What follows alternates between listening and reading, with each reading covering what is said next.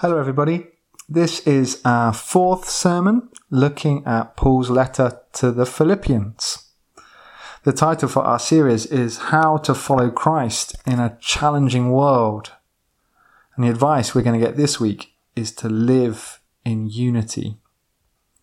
The passage we are looking at is Philippians chapter 2, verses 1 to 11. I'm sure that many of you will have had the pleasure of seeing an orchestra perform. Maybe it was live in concert or through watching the proms on the TV. Maybe it was your children performing in a school group or paid virtuoso musicians. Listening to classical music is one of the great pleasures in life, and I, for one, cannot wait until it's allowed again and touring groups return to Isla. What is the purpose of an orchestra? It is to make beautiful music that brings delight to those who are listening. How do they achieve this aim? Through great unity and teamwork. An orchestra is a complicated collection of individual parts. There are 4 sections: woodwind, strings, brass and percussion. Within each of those sections there can be 5 or 6 different instruments, of which there are multiple of each. Each set of instruments is split into parts, so there'll be a first violin and a second violin, for example. To give you a feel for how big a team an orchestra can be, in a symphony orchestra there can be well over 40 musicians playing at the same time. Now clearly for an orchestra to work, discipline, understanding and humility are required. Otherwise it will just be a cacophony of noise. One musician cannot play louder than everyone else, just so they'll get heard by their family in the audience, because that will ruin the piece of music for everyone.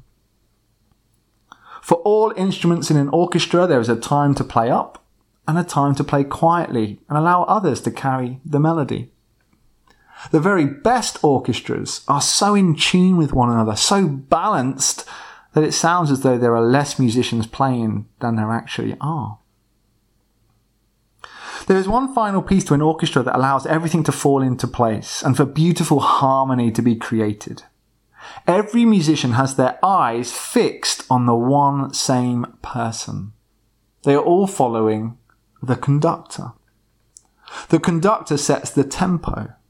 The conductor adjusts tone and balance as the music goes on.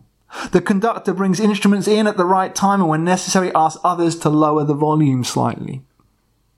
Following the conductor is vital. They are the one who knows exactly how the music should sound. If a musician takes their eyes off the conductor for a moment, things can start to go wrong. If for some reason they think they know better than the conductor, they will soon find themselves out of the group. I think we will find this illustration of an orchestra a helpful one for understanding this passage. As the church, we are to live in unity with one another. As the church, we are to find that unity by keeping our eyes fixed on the conductor. We are to follow our leader, the Lord Jesus Christ. Before we go any further, let us pause to remember why Paul was writing this letter to his friends in Philippi in the first place. The church in first century Philippi were facing many challenges. There was a wave of persecution sweeping through the region. Paul himself was writing from jail. Great pressure was being placed on these young Christians to recant their newfound faith. The church were also a small minority in a city full of vice. As a proud Roman colony, Philippi contained the idolatry of emperor worship, as well as the immorality and excess of the Roman way of life. It was a difficult location for believers to live a holy life as asked for by God. Then there were the heresies springing up and the false preachers looking for attention in Paul's absence. As a young church, the Philippians were potentially susceptible to these. They were a real danger to the future of the church and the preaching of the gospel. They had to be resisted. Finally, there was the simple element of disappointment. The Philippians loved Paul. They looked up to him.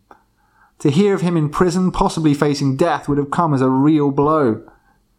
It may have made some of the believers doubt and question the faith that Paul had passed on to them. All in all then, these were very challenging days to be a follower of Jesus. Paul was all too aware of that fact, and so he wrote this letter with great passion and love, doing all he could to encourage the church and build them up so they would make it through the storm. On Isla in 2021, we do not face the same level of violent persecution that the Philippians did. Fortunately, we're not likely to end up in prison for our faith. But as we have recognised throughout this series, we do face similar challenges. Our government does not always make decisions that we agree with. Some of us are finding it difficult to know who to vote for this coming week. Our society is full of immorality. There may not be emperor worship, but open a magazine, turn on the TV, browse the internet, and you will soon come across idolatry in the form of money, sex, and power. There are certainly false teachers about, and a general watering down of the gospel. And coming out of this pandemic, we know well the disappointment and disillusionment that comes with trauma. So we also need to take on board Paul's heartfelt advice, for we too will benefit from it. Our passage today began with the word, therefore. Whenever a Bible reading starts in that way, we need to know what comes immediately before it in order to fully understand what we are reading. Having read Paul's opening greeting to the Philippians and a little of his personal testimony from prison, we have reached the section of the letter where Paul is giving his most earnest advice. It began in verse 27 of chapter 1 with these words, "Whatever happens, conduct yourselves in a manner worthy of the gospel of Christ. Then I will know that you stand firm." We saw last week how, in their time of crisis, Paul wanted the Philippians to remember the good news of the gospel by which they were saved, and to hold on to it. More than that, they were to be inspired by it. They were to stand firm against the challenges they faced. They were to keep pressing on with gospel work, sharing the good news about Jesus in every way they could. In our passage today, Paul wants to return to that message in order to reiterate a certain part of it. For the church to stand firm amid all the challenges they faced, they were going to have to do it together. Living in unity was vital if that embattled church was going to survive. Yet as Paul writes this passage, he demonstrates that he was not naive. Christian unity is neither automatic nor easy. It requires effort. It requires the making of a conscious choice. The reason for that is because Christians are human beings, and therefore they're not uniform. As we know ourselves, we are all different, with different tastes and preferences, different passions and views. Some of us prefer loud, upbeat music to worship with. Others prefer quiet reflection, sometimes with no instruments at all. Some of us prefer demonstrative, pulpit-banging preaching that lasts half an hour. Others of us prefer gentle encouragement for a few minutes. Some of us like to feel led by a minister. Others want to participate more fully themselves. Some of us will vote for a party supporting independence this week. Some of us will vehemently vote against that. This will always be the case within the church. We are a diverse people. That is the way God made us. He takes delight in our variety. But unity is still called for, so it must be worked at. In our passage today, Paul urges his readers to take active steps towards living in unity. And he does this by getting them to think. He gives them 4 reasons as to why unity is important. The first point Paul makes is that church unity is important because in Jesus we have already been made one. Unity is the product of the gospel. When God asks us to be united, he is asking us to be what we already are in his sight, and that is one in Christ. Listen to what Paul reels off in verse 1. We are all one in Christ. When the Father looks at us, he sees his Son. When he looks at his Son, he sees us. All of our identity as Christians is now found in Jesus. We are loved by Christ. We are all recipients of his grace together, all beneficiaries of the same cross. Now we are his brothers and sisters. We are all lived in by the same Holy Spirit. How can we reject other Christians when God himself is pleased to live inside of them? We are all looked on by the Father with tenderness and compassion. No bias, no favourites. God just sees us all as his beloved children. Paul could not make it any clearer. We are to live in unity because that is how we really are. To live divided is to totally deny what the gospel has achieved. We have been made one in Jesus. The second point Paul makes is that unity is important because that is the destiny of all creation. All things are being brought together under the reign of Christ. Indeed, one day even heaven and earth will be brought together as one when the risen Jesus returns in glory. This is the great mission of God as we're thinking about on Sunday evenings, and this is the purpose that the church is working towards.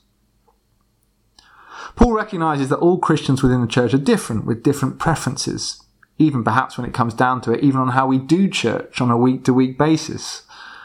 But even with that variation, Paul is eager for the church to unite around one goal in life, one shared purpose. Listen to what he implores in verse 2.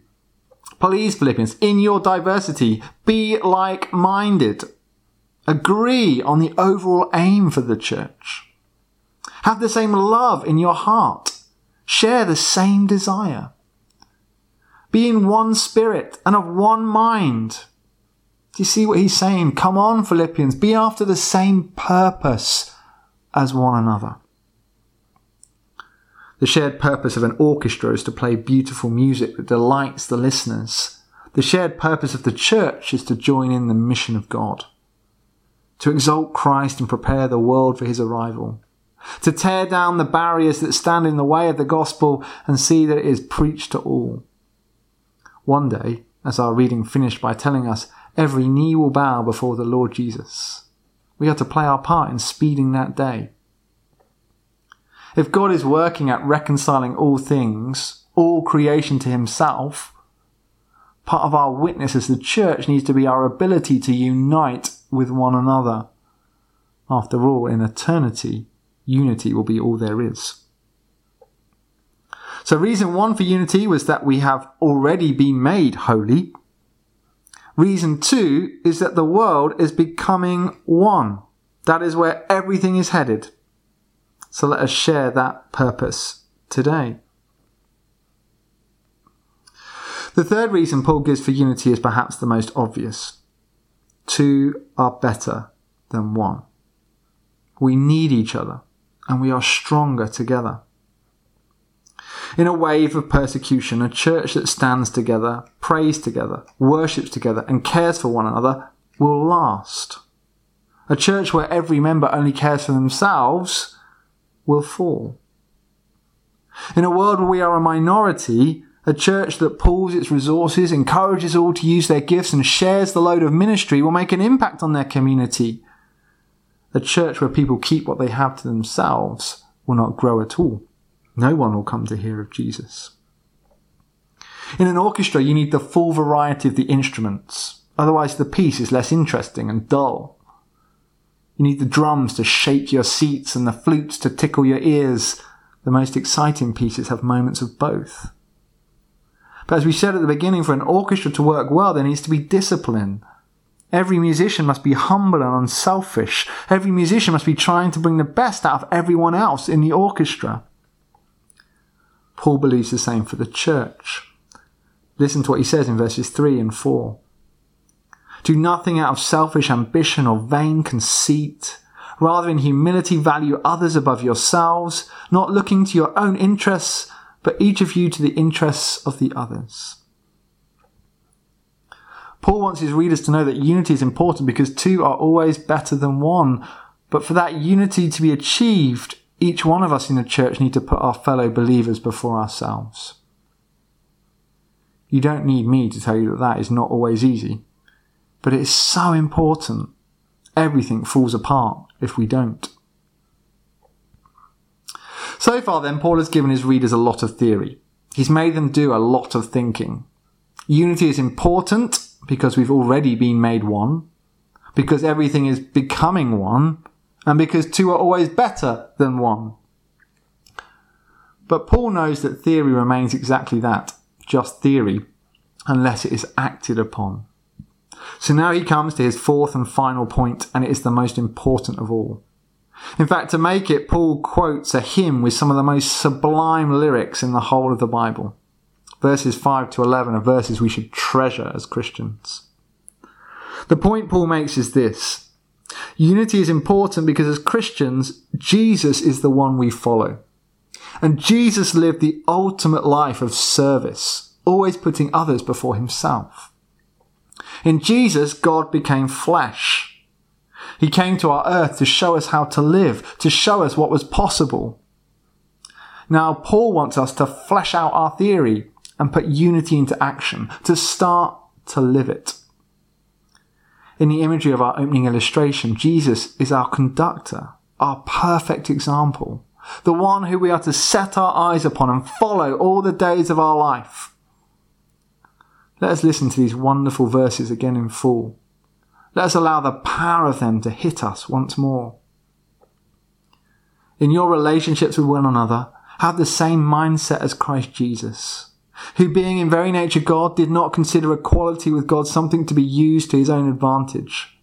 Rather, he made himself nothing by taking the very nature of a servant, being made in human likeness, and being found in appearance as a man, he humbled himself by becoming obedient to death, even death on a cross. Therefore God exalted him to the highest place and gave him the name that is above every name, that at the name of Jesus every knee should bow in heaven, on earth and under the earth, and every tongue acknowledge that Jesus Christ is Lord, to the glory of God the Father. We are to act in our relationships within our church in the same way Jesus acted towards us. Jesus was God, but he did not exploit that position to his own advantage. Rather, he used the power he had to help other people, to help us. Jesus, who rightfully had all the riches and majesty of heaven, laid all that aside, made himself nothing, and became a servant to the poorest of the poor. None of those words mean that Jesus stopped being God when he came to earth. Rather, he demonstrated his true divinity in his service. Loving others is what God does. It is who he is. And therefore it will forever be the highest ideal for our living. Jesus was even prepared to go through with the agony and humiliation of the cross so that our sins might be forgiven and the Father's plan for saving his world might be achieved. Sadly, our world today sees service as weakness. They think you have really made it in life when you have people serving you. This passage shouts a loud "not so" to that. It is quite the reverse. The final verses tell us that the Father was so pleased with Jesus' actions that he vindicated his sacrifice by raising him to greatness. Now Jesus is king, reigning over all, and one day all people will bow at his feet. Those that have believed will kneel to receive their heavenly crowns. Those that have rejected him will kneel in one act of worship, giving Jesus the honour he is due before they are cast away. The Bible is very clear. Servanthood is the path to greatness, humility the route to God. Unity in the church is important because Jesus is the one we worship. These are the values he lived by, and he asks us to follow his example.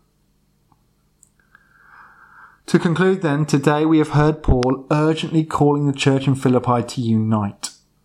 Unity is what would enable them to stand in the challenges they are experiencing. Unity is what would enable them to keep spreading the gospel even in the face of opposition. As we read this same letter today, the message is just as relevant. We need to unite to get through the days we are living in. Remember, through Christ we have been made one. In the end, the world will become one. Two are better than one, and Jesus is the one we follow. Let us not allow this sermon to remain just theory. Let us put it into action just as Christ did.